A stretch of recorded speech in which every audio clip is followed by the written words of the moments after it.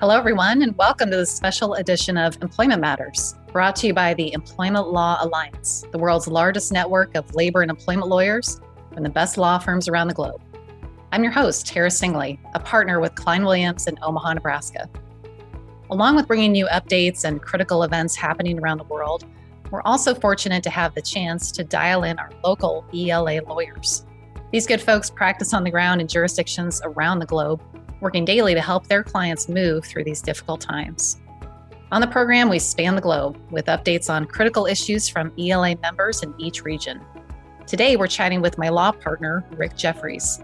Rick is a trial lawyer with Klein Williams in Omaha, Nebraska, and a certified information privacy professional. Try saying that 5 times fast. Rick's practice focuses on technology, information security, and privacy law. And today, Rick is going to visit with us about a recent security incident at a city water plant in Florida and what lessons employers can learn from this to prepare themselves to avoid cyber attacks.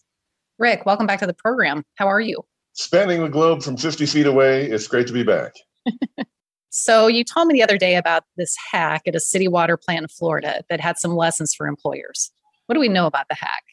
So on the surface, it doesn't sound like something that would really get to employment law, but I think there are some things that employers can learn about their employees and technology. Our story begins in Oldsmar, Florida, a pleasant town, I am sure, a population about 13,000 people. And they have their own municipal water plant. And one of the things that's used to treat water in many municipalities is a compound called sodium hydroxide. You would know that better as lye. Now, that sounds horrifying that lye is put into your drinking water, but you may also know, if you remember your high school chemistry, that sometimes the pH of water needs to be adjusted a little bit, and you can use lye to do that in obviously very small amounts. In very large amounts, it's caustic and harmful and poisonous. And hackers got into this water plant, and they dialed up the sodium hydroxide machines to dangerous levels and threatened to put dangerous levels of lye into the municipal water supply. Fortunately, somebody caught it before it got too far and the water didn't get out into circulation. No one was harmed. The crime was foiled. But it was apparently alarming for a while there. So maybe it's just the tone of your voice, but this sounds really scary. Is our critical infrastructure under some kind of coordinated cyber attack? What do you think is really going on here? Well, sounding scary is kind of my marketing strategy, but this does not bear the mark of master criminals. The scariest thing about this was how totally exposed and unprepared the city appears to be based on the popular and technical press reports about what happened. The good news and the bad news about this is a reasonably well-educated middle schooler could have pulled this off. If you asked me to design a system that had the maximum chance of being interfered with by even small-time, poorly equipped hackers, I don't know that I could have designed something better for you. This was really in bad shape, and almost none of the things that you would expect to protect a industrial process like this, where that is a life safety issue, none of that stuff was in place. According to the technical press, there was a remote access computer that ran these systems. It was running Windows 7. As you probably know, Windows 7 is out of date. Microsoft has said they will no longer update it, even for security purposes. The city had recently installed on that outdated operating system a new remote access system, but they left the old one in place. And not only was the old remote access system out of date, but it had one set of credentials that literally everybody who worked for the water plant shared. As you know, when you share passwords get written down. They get passed to the wrong people. They almost never are changed when somebody leaves. And they don't promote accountability because if you can do something bad on a password where there's lots of people who log in with it, then nobody's actions are ever traceable. In addition to all of that, the computer that was compromised was connected directly to the internet without any kind of firewall or network access control that you'd find in any kind of reasonable business environment. I mean, this might be on the level of something that you might find in your home, just a cable into the wall connected directly to the computer. So the town committed just about every cardinal sin of information security that you can commit. They did almost nothing right. It's no surprise at all that they got hacked, and it's fortunate that the damage was not worse. Okay, so what's all this got to do with employers who don't run water plants? Okay, so let's start with the idea that not everything is a life safety system. And certainly we can agree, for example, that nuclear power plants do not need to be connected to the internet. And there's a pretty good argument that water plants do not need to be connected to the internet. But what is being described in the technical press has all the earmarks of being rigged by employees who may be very good at running water plants, but have absolutely no training in or experience in security. My hypothesis, and this has not been borne out yet in the press, this is me speculating, and I want to, so this is my opinion, but it doesn't look like anybody with any kind of serious tech background was involved in setting up the remote access. I think this is all done with the best of intentions. It's a small community. They probably don't have a vast IT budget. And we've always seen technology as a way to lighten our workload, to do the repetitive, time-consuming, boring tasks. I mean, from the time the Jetsons had a robot made forward, we've always imagined technology is going to make things easier for us, right? So I'm sure this starts with the water plant guys not wanting to get out of bed and drive down to the plant at 2:30 in the morning to address some simple warning light. So they wanted a way to access it remotely. And that's a perfectly reasonable thing to want. And until it caused a big incident and a national scandal or national embarrassment, I bet it saved them a lot of time and money. History teaches us that employees will find opportunities to automate their tasks. And it's cynical to say, well, they're just, they'll spend a lot of energy to be lazy. That's not it. Technology is in this precarious place. It's in this sort of uncanny valley. And I think it's going to be there for a long time, where it's way easier to implement something that works than it is to implement something that works and is secure. And software is readily available on the internet, often for free. You can get, go to My PC, you can get these remote access tools, you can download all sorts of stuff and put it on your computer, and you can do it for free. And employees who want to make their lives a little bit easier are going to find tools that work for them, and they're going to try and rig them up. That doesn't make them bad people, but they're like toddlers who find a box of dynamite. They can do a ton of damage out of well-meaning curiosity. And sometimes employees don't anticipate the unintended consequences of their actions. Sometimes software collects data in a way that isn't appropriate for what they're doing. Sometimes information gets moved out of your secure environment and into some consumer-grade environment where it's not secure. We see this all the time with Dropbox. Employees move a whole bunch of their work into their own personal Dropbox account so they can work on something outside the secure environment of their employer, maybe at home, and then they lose that computer that's got the Dropbox account on it that isn't secured by the enterprise, and that computer is lost and the data on it is lost, and now we've got a corporate security problem that we didn't anticipate. So that's an example.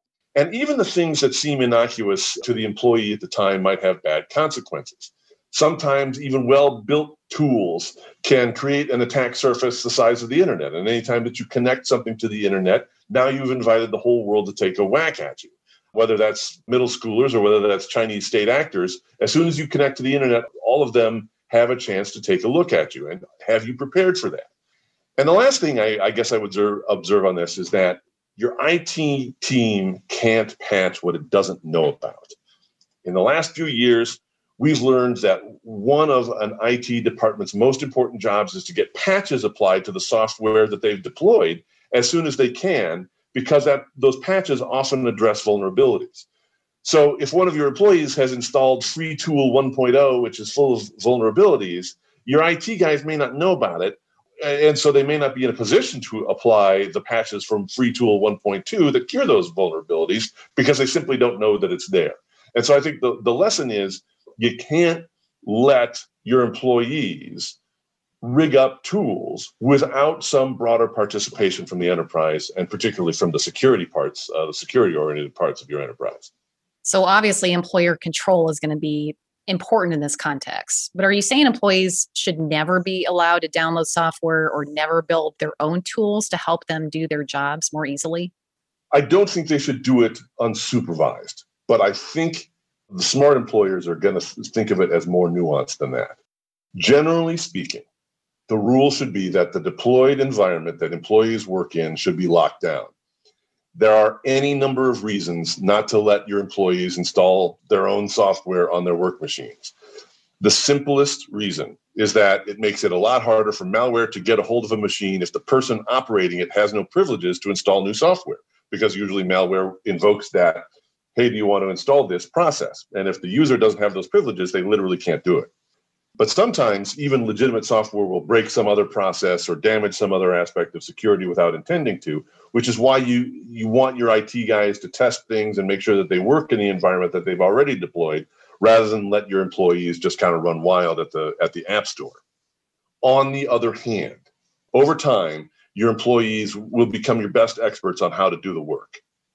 If you tell them, this is what we are giving you for your job, and then you just walk away and you won't hear anything else, you're at risk of alienating the best of them, the ones that want to create more value and be more efficient and use fewer resources, including time, and you'll miss opportunities to innovate. So you can't just ignore your employees, or at least you shouldn't. Smart employers give their workers a voice in the tools they use. Our firm, for example, has a short list of power users who will test new things before they're added to our systems, because power users can explore the upside of a potential new technology or a new application, and they're fault tolerant. They won't blow a gasket or panic the first time they see an error message. But even less sophisticated employees should be heard, because while they may not know the difference between ROM and RAM, they do know that X task seems to have a lot of steps that need to be done repetitively, and they hate it. And when they point something like that out to you, maybe there's an opportunity to innovate, automate, find a tool that helps them. I think, Tara, the most attractive employers will see provisioning their employees with software and other tools as a continuous dialogue. The best IT people recognize that their job is to make the tech run for the non-technical people, and everybody else's job is to make the company run. Our IT guy, Matt, says, I get paid because you get paid, which is a really healthy attitude, right? He says that the technology is here to serve the business and not the other way around. I'm fond of quoting productivity expert David Allen. He's the author of the book, Getting Things Done. And Allen talks about using tools that you love. If you have a brand of pens or paper where you just love the feel, you're more likely to pick them up and make notes when the time comes. And I think the same thing applies to tech, which is why Apple is one of the richest corporations on the planet, because people love the tools that Apple creates. There may be things that you can't do, that your enterprise can't necessarily allow. To use the earlier example, maybe you can't allow remote access to the nuclear power plant and let people work in their jammies and let this thing sort of operate with nobody on site. But most of the time, engaging with your employees, investing some time and energy in working together on how to optimize that deployed environment will allow you to improve your systems, will allow you to make your employees more productive, and will keep your security in a place where you want it, as opposed to letting your employees download things, create a handyman special situation like we saw in Florida, and with the consequences that, in this case, were narrowly avoided, but sometimes are not avoided. All good points. Well, Rick, this has been a fascinating discussion on employees and technology, the Jetsons and nuclear power plants and everything in between. Thanks so much for joining us today. Thanks for having me. If you'd like to connect with Rick or any of our lawyers around the world, please search for them on the ELA website at ela.law. Just go to the big Find a Lawyer widget in the center of the page, where you can also sign up to receive invitations to our upcoming webinars, download white papers, get on-demand content from our online library, or access the ELA's exclusive Global Employer Handbook. You've been listening to Employment Matters, a podcast brought to you by the Employment Law Alliance, the world's largest network of labor and employment lawyers from the best law firms around the globe. I'm Tara Stingley. Thanks so much for listening.